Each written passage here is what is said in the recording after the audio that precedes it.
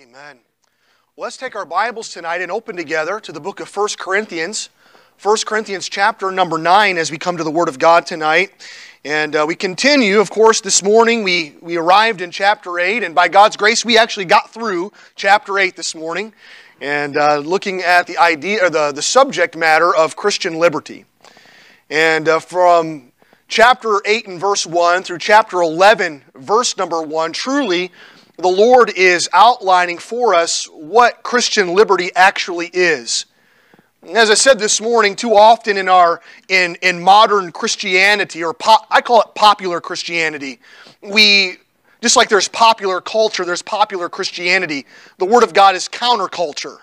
It goes against these things. But too often in popular Christianity, Christian liberty is misrepresented and mistaught. And because of this, it's misunderstood. Christian liberty does not give us the license to sin, as we discussed this morning. What Christian liberty is our freedom from sin. We have liberty. We no longer have to obey sin. We no longer have to obey our flesh. God has liberated us and given us the ability to serve the Lord. What a great privilege it is to serve Christ. In chapter 8, we found that our liberty is derived from our relationship with Christ and manifests itself with humility and love for Christ and the brethren. And as we look across the page to chapter number 9, we see another aspect of our Christian liberty. Of course, may I tell you, chapter 8 wasn't so much about eating meat or not eating meat. It was about loving one another, about loving the Lord, and trying to live a life that encourages others to live for Christ. I don't want to be a hindrance to anyone. I don't want to be the cause of someone backsliding into sin. I want to encourage folks in their growth in Christ. But we come to another aspect, and if you're able, I invite you to stand with me tonight as we come to chapter number 9. We're going to begin reading in verse number 1. We'll read down through verse number 12. The Bible says, as Paul speaks, he asks, "Am I not an apostle? Am I not free? Have I not seen Jesus Christ our Lord? Are not ye my work in the Lord? If I be not an apostle unto others, yet doubtless I am to you. For the seal of mine apostleship are ye in the Lord. Mine answer to them that do examine me in this, have we not power to eat and drink? Have we not power to lead about a sister or a wife, as well as other apostles and as the brethren of the Lord and Cephas? Or I only and Barnabas have not we power to forbear working? Who goeth a warfare any time at his own charges? Who planteth a vineyard and eateth not of the fruit thereof? Or who feedeth a flock and eateth not of the milk of the flock? Say I these things as a man, or saith not the law the same also? For it is written in the law of Moses, Thou shalt not muzzle the mouth of the ox that treadeth out the corn. Doth God take care for oxen? Or saith he it altogether for our sakes? For our sakes, no doubt, this is written, that he that ploweth should plow in hope, and that he that thresheth in hope should be partaker of his hope. If we have sown unto you spiritual things, is it a great thing if we shall reap your carnal things? If others be partakers of this power over you, are not we rather? Nevertheless, we have not used this power, but suffer all things, lest we should hinder the gospel of Christ." Father in heaven, we thank you for the Word of God this evening. Lord, we're thankful for its power. Lord, we're thankful that it touches every component of our lives. Every aspect of life, Lord, it directs us and guides us. Thy word is a lamp unto our feet and a light unto our path. Wherewithal shall a young man cleanse his way, but by taking heed thereto according to thy word. And so, God, tonight as we come to the Word of God, we pray, Lord, that you would speak to us. Lord, we see its authority. Lord, it's thy word, it's not man's word. We're not following cunningly devised fables. But Lord, tonight we look to your word for help. And so, Lord, we pray for leadership. We pray for guidance. Lord, I pray that you'd help me as I preach the word tonight. Lord, may you use me. But Lord, as we all gather tonight, as we're all under the sound of your word, we pray that it would not return void. Lord, that you would accomplish a mighty work in our lives tonight, that you would help us live Christ-like. And so, Lord, that your work can advance and be not hindered. And Lord, perhaps there's someone here this evening who's lost. Lord, the Bible says, now is the accepted time. Behold, now is the day of salvation. We pray for their salvation tonight. Lord, but in all things, we ask that you'd receive glory. And so, Lord, help us, we ask, in Jesus' name. Amen. You may be seated. If you're in the habit of marking things in your Bibles, I'd like to draw your attention to the final expression of verse number 12. Paul makes a statement, and may I tell you, it's a convicting statement. There's a truth in that Paul expresses that should shape our lives, that should shape the trajectory of our decision making, that should shape our actions, that should affect our will. The Bible says here, notice he says, lest we should hinder the gospel of Christ. What a powerful statement. Lest we should hinder the gospel of Jesus, of the gospel of Christ. My life, I pray, will never get in the way of the gospel. Is that your prayer? That the decision making, the actions that you take in your life will not hinder the work of God, but would rather complement the Word of God and help it along. You see, as we look back, even in chapter number 8, we're taught to live in a manner as to not cause our brethren to stumble into sin. But we look across the page in chapter number 9, we see that we are being taught to live in such a manner as to not hinder the gospel of Christ. You see, God has given us a mighty responsibility. I mean, you even look over in chapter 9 and verse number 17, we see the heart of Paul, that God had entrusted something to his care. And he says this, for if I do this thing willingly, I have a reward. But if against my will, notice, a dispensation of the gospel is committed unto me. A dispensation of the gospel. That word dispensation means a stewardship. You and I are stewards of the gospel. What a powerful reality this is. You realize that you and I, we're part of the church of the living God, which is the pillar and ground of the truth. And God has committed to our care His gospel. The Bible says, even in Romans chapter 1 and verse 16, as Paul declares, for I am not ashamed of the gospel of Christ, for it is the power of God unto salvation. The gospel is powerful, isn't it? It possesses that dynamite power of God, that life-changing, that eternity-changing power. It makes alive. The Bible says, and you hath He quickened, who are dead in trespasses and sins. We're made new. If any man be in Christ, he's a new creature. Consider the power of the gospel. Remember your life and how you first heard the gospel. Do you remember where you were when you first heard the gospel? Do you remember what your life was like? Do you remember what God rescued you from? That same gospel that came to you, that saved your soul, is the same gospel that the Lord has committed to our care and into our trust. However, there's a danger. You see, God has given us the ability to make decisions for ourselves, free will. He's given us liberty, Christian liberty. And with this danger comes the reality that the decisions I make can stand in diametrical opposition to the gospel. My life, if I'm not careful, if I'm not living daily, walking with Christ, abiding in Christ.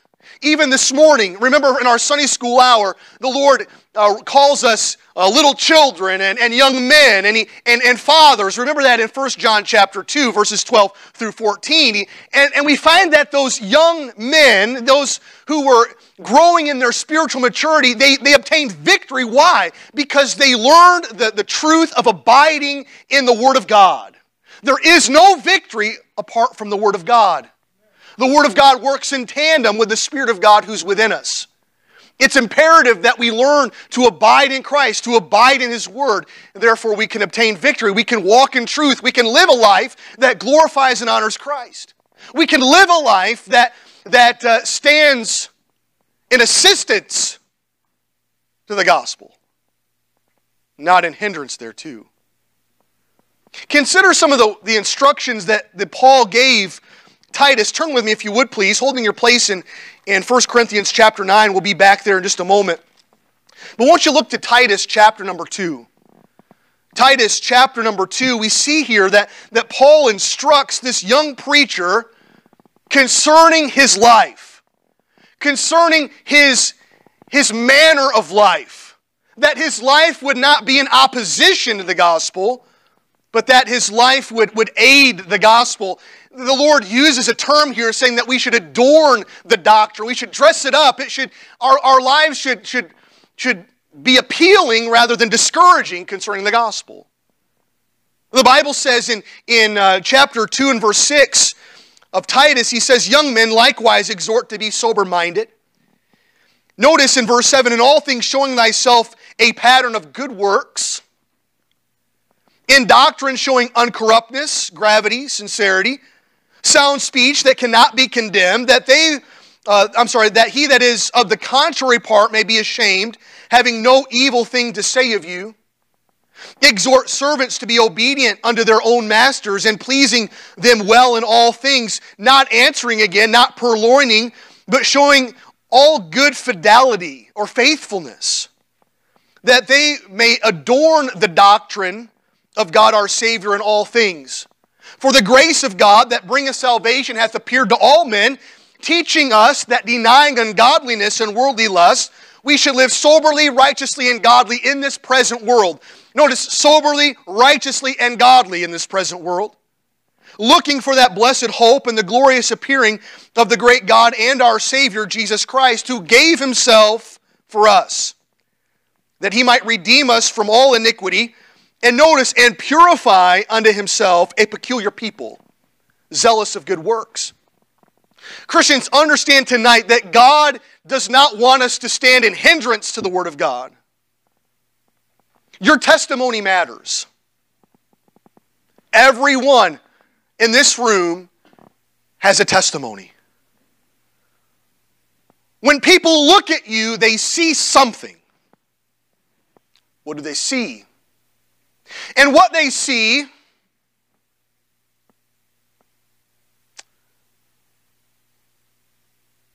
will give them something to say. I don't want my life to be a hindrance. We're not saved by good works, oh no. For by grace are ye saved through faith. And that not of yourselves, it is the gift of God, not of works, lest any man should boast. For we are His workmanship, created in Christ Jesus unto good works, which God hath before ordained that we should walk in them. God wants us to live a life that is pleasing to Him. Paul says, lest we should hinder the gospel of Christ. I don't want to stand in the way of the gospel. In Philippians, Paul writes, notice back in Philippians chapter number 1.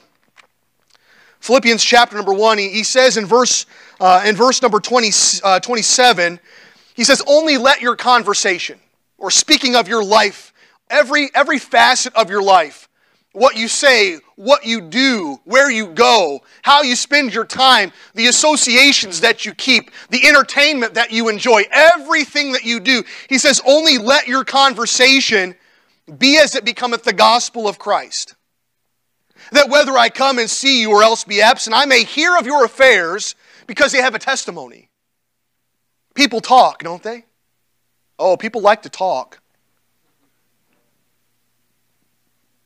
But he says, that I may hear of your affairs, that ye stand fast in one spirit, with one mind, striving together for the faith of the gospel, and in nothing terrified by your adversaries, which is to them an evident token of perdition, but to you of salvation and that of God. But we look at this matter of our Christian liberty. You and I, we're free to make decisions for ourselves. We have a will. We have the ability to exercise choice. We can make decisions. We can take action. But may our lives, even as Paul discussed here, he says, may I not stand and hinder the gospel. As we look back in 1 Corinthians chapter number 9 tonight, we find in this short passage, we find two principles that we can live by. You say, only two tonight? Yeah, but there's like 20 subpoints to these, so don't get your hopes up.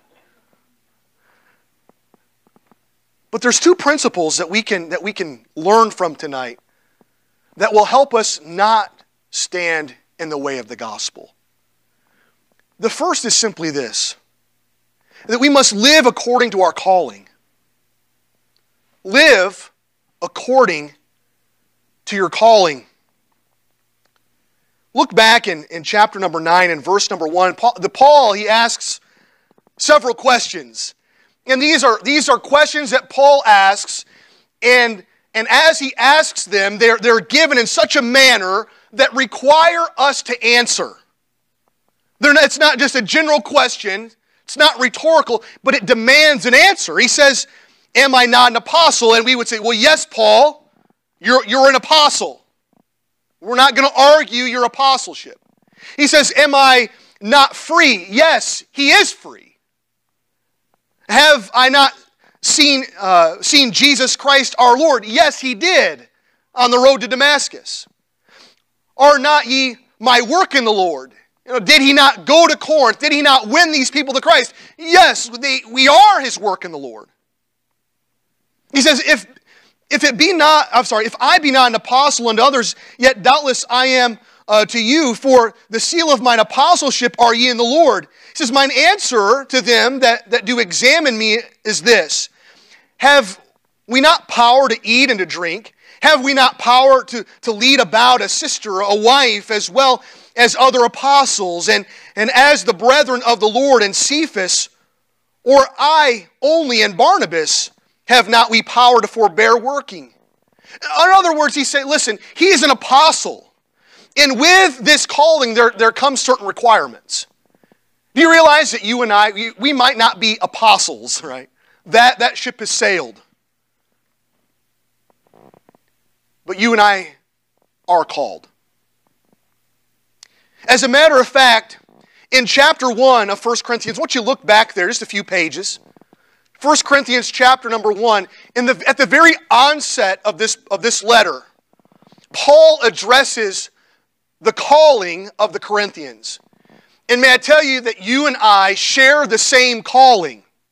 Notice what he says in verse number 2 of 1 Corinthians 1. He says, unto the church of God, which is at Corinth, to them that are sanctified in Christ Jesus, notice, called to be saints. They're called to be saints. In other words, they're called unto salvation. Wow, what a tremendous calling that is. Still today, God is calling all men to be saved. For the Lord is not slack concerning his promise, as some men count slackness, but is long-suffering to usward, not willing that any should perish, but that all should come to repentance. Jesus says in Revelation, whosoever will may come. We're called to be saints. What a wonderful truth this is. But for the grace of God that bringeth salvation hath appeared to all men. It doesn't mean that God has only called a particular people. He calls all men. But remember, and we'll look at here in just a moment, we'll see that God gives us the ability to make decisions. And and exercise free will. We can choose to love the Lord. We're not robots. We're not mechanical. God gives us the ability, based upon the gospel presentation, to come unto Him. We're thankful for that. All men can be saved. But he also goes on to say, turn the page over to chapter 1 and verse 26. He makes a statement here. He says, "For ye see your calling, brethren." Ye see your calling, brethren. "How that not many wise men after the flesh, not many mighty, not many noble are called. But God hath chosen the foolish things of the world to confound the wise, and God hath chosen the weak things of the world to confound the things which are mighty, and base things of the world, and things which are despised hath God chosen, yea, and things which are not, to bring to naught things that are, that no flesh should glory in His presence." Church, you and I, we're called. We're thankful for the calling of God upon our lives. I want you to write this down. Every Christian has two callings. Every one of us have two calls upon our life. The first is the call to salvation. And the second is the call to discipleship. Are you a disciple of Christ? That's a choice. Discipleship is more than a curriculum. Discipleship is more than a series of Bible studies. There can be no discipleship without the transformation of a heart. Church, we need to recognize the call of God upon our lives, because this call will shape the way we live. My prayer is that I would be a good disciple, a good follower of Jesus Christ. The Apostle Paul, he was called to be an apostle. What a godly man he was. He took that call seriously. Do you take your calling seriously? Everything that Paul did was for the sake of the gospel. I want you to hold your place and look back in I think it's in Acts chapter number 20. In Acts chapter 20,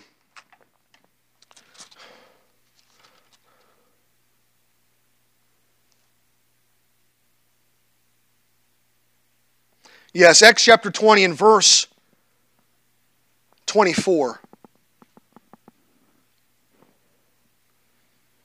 Considering the life of Paul, may I tell you, a life that is devoted to Christ is not an easy life. All who will live godly in Christ Jesus shall suffer persecution. But in spite of the hardship, in spite of the difficulty, in spite of the opposition, what's your determination? And Paul says, "But none of these things move me. Neither count I my life dear unto myself, so that I might finish my course with joy, and the ministry which I have received of the Lord Jesus, to testify the gospel of the grace of God." None of these things move me. He was bound and determined to follow the Lord. He lived a life of consecration. See, there's a third call of God that can happen in the life of a Christian. And not only the call of salvation, that's the primary call. That's the basis. And there's the call to discipleship. For all of us, we are all called to disciples, but there's another call. It's the call to ministry. A call to preach the Word of God. A call to serve the Lord with one's life. This is the call that Paul had. But whether we serve the Lord in Christian ministry, or which is preachers or missionaries or whatever, all Christians are called to serve the Lord.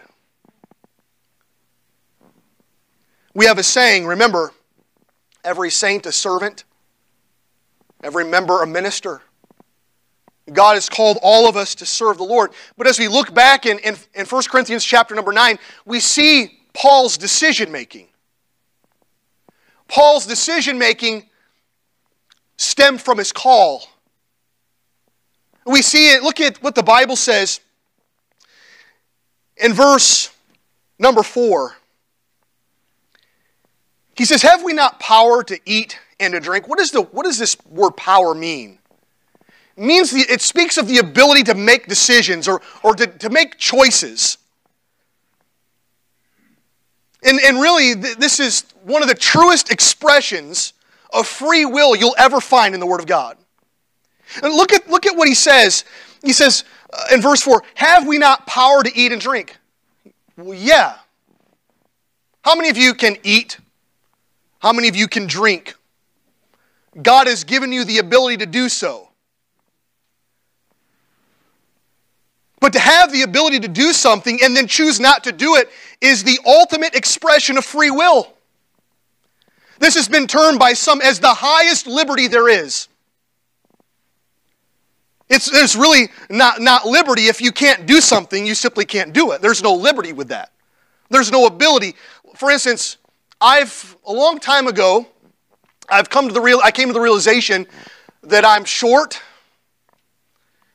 and unable to dunk a basketball on a 10-foot rim. I've accepted that. I can't do it.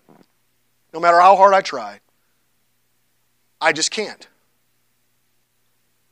But let's say I'm like Karis LeVert, Pickerington, Ohio native, right? Just lived down the road here. I think he plays for the Cleveland Cavaliers now, doesn't he? He can dunk. But let's say he chooses not to. That's free will. He made the decision, I can, but I'm not going to. This is Paul's decision making.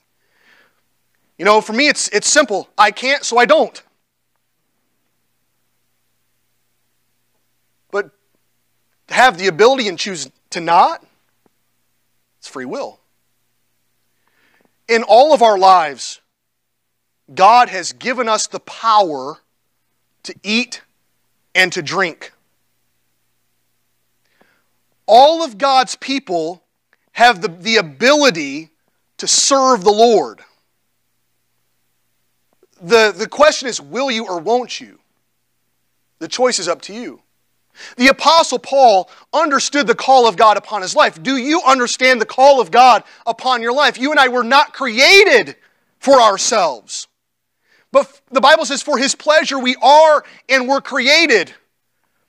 Solomon wrote in Ecclesiastes chapter 12, let us hear the conclusion of the whole matter. Fear God and keep His commandments, for this is the whole duty of man. You and I, we are called to serve the Lord. And there's no higher calling. Will you or won't you? How you serve the Lord is between you and God. For instance, Paul, he writes here, look back in chapter 9, he says in verse number 5, have we not power to lead about a sister, a wife, as well as other apostles?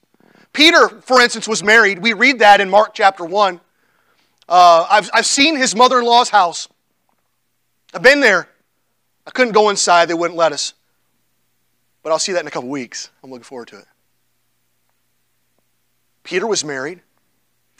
Peter traveled. Guess what Peter had to do? He had to make sure his wife was taken care of. As he traveled along his journeys, in all likelihood, he took his wife with him. We read of others here, and he says, and the brethren of the Lord. Who is the brethren of the Lord? Would it not be James and Jude?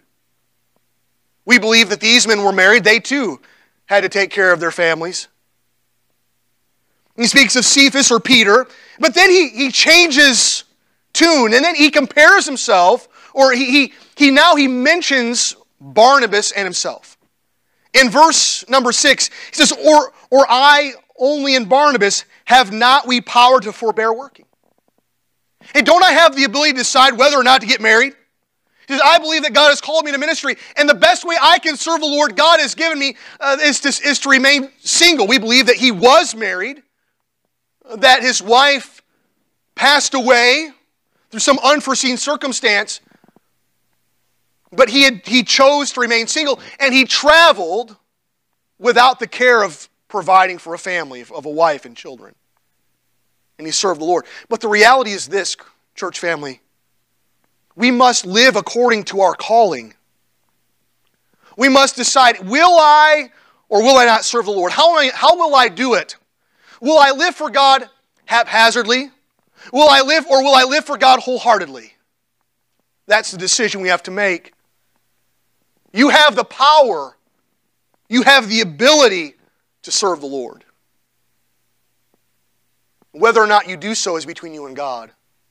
But we must live according to our calling. Notice the second and final truth we see here tonight. That as we consider living in hindrance of the gospel, the second principle is this. It's that we must care for Christ's ministers.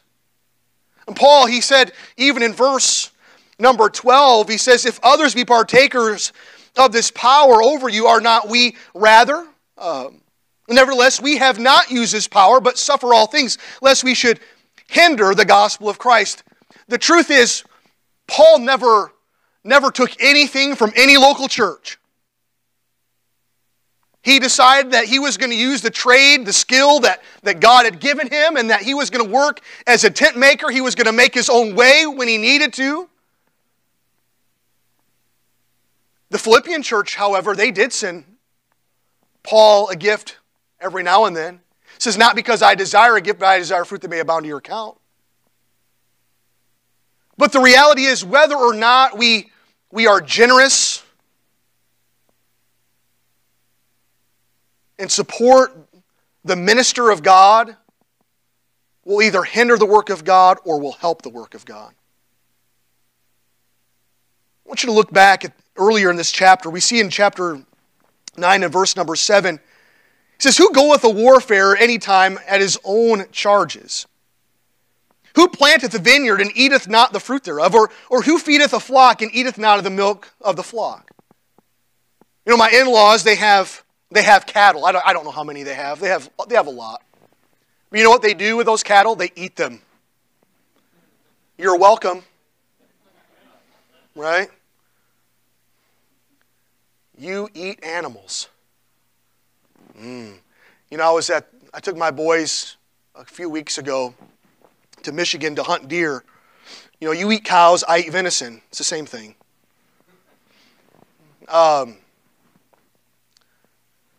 If you only knew. We stopped in Dundee, Michigan for two reasons. One, to go to Cabela's. Two, to go to the beef jerky outlet. How many of you have ever been to a beef jerky outlet? It's incredible. I highly recommend it. You go to a beef jerky outlet and they sell all these t-shirts, right? I wouldn't wear it, but I think it's funny.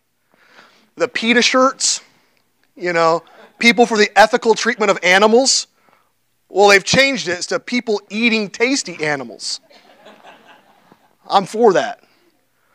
I'm not a vegetarian, but I eat vegetarians, right?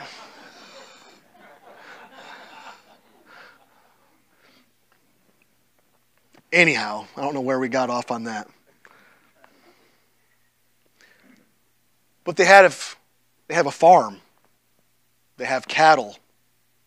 They eat of the milk of the flock. You go, you plant a garden. You plant corn. You plant, Barbara Howdyshell planted sweet potatoes this year and had some massive sweet potatoes. And my wife took those and made a sweet potato pie. It was good. I highly recommend it. But you plant a garden, why? So you can eat of the fruit thereof. And we look here, and Paul, he's in the work of God. And God condones those the support of the man of God from the work of God. And he goes on to say, look what it says in verse number 8. He says, say I these things as a man? He says, is this just my opinion? Am I trying to get something out of you? He says, no, that's not the case. And in verse number 8 he says, or saith not the law the same also? For it is written in the law of Moses, thou shalt not muzzle the mouth of the ox that treadeth out the corn. Doth God take care for oxen? In Deuteronomy chapter 25 and verse 4, this is where we find that statement in the law of God. It says, thou shalt not muzzle the ox when he treadeth out the corn.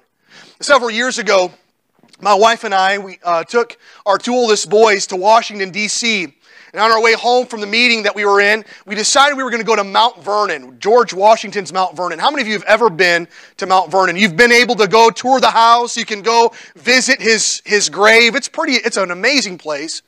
But on the same property, you can go, and at the time we were there, I'm not sure if it's this way all the time, but they had an exhibit of how the farm operated during colonial days and early America. And on the far end of this exhibit, there was this round building that you would walk up into, and below there was like a cellar or a basement. But on the top there was this yoke that they would harness the animal to, whether it was an ox or a workhorse of some kind or a mule, and that beast would walk around in a circle. Just walk around in a circle. And they would take corn, or they would take their wheat, and they would place it at the feet of the animal as it walked around that circle. And it would tread the corn, it would tread the wheat, and it would, as that animal walked, as that beast walked around, it would separate the corn from the chaff. And the chaff would remain, but the corn would drop through the floor, and it would be harvested, be gathered by laborers and taken to market for sale. But you know what they would not do? They would not muzzle the mouth of the ox when it treaded out the corn. Why? Wouldn't that be cruel? Would it not be cruel? Would it not hinder the creature whose strength you're using, whose power you're benefiting from for your life, for your livelihood? You know what? If that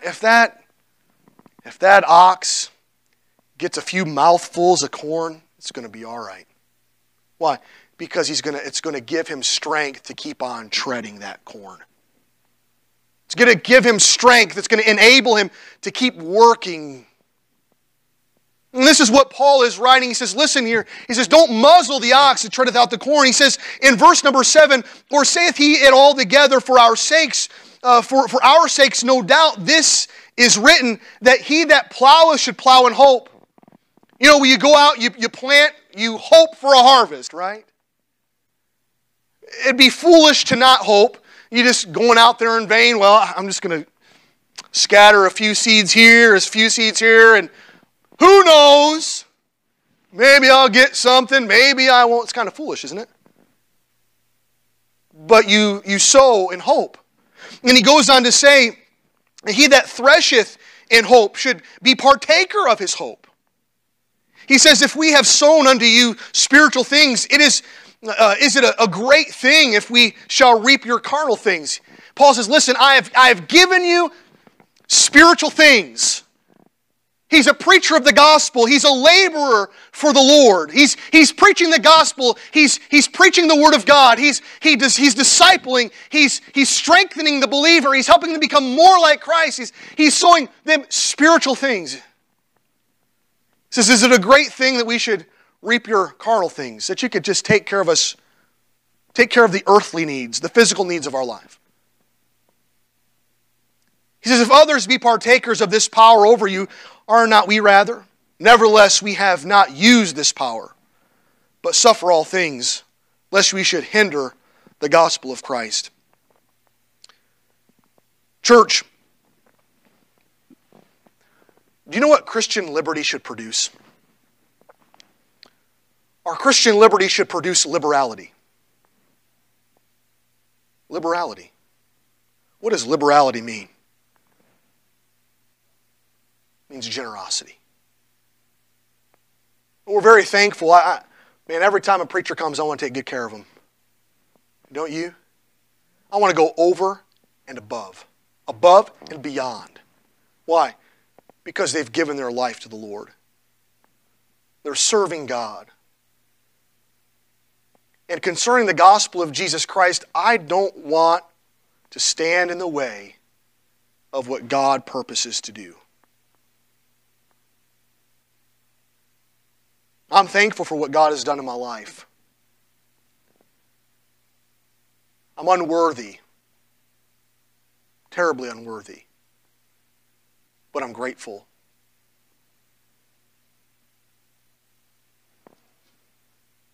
And the life which I now live in the flesh, I live by the faith of the Son of God, who loved me and gave Himself for me. I just want to be a good steward. The gospel that has been given to us, I want to help along. I don't want to stand in anybody's way. I especially don't want to stand in God's way.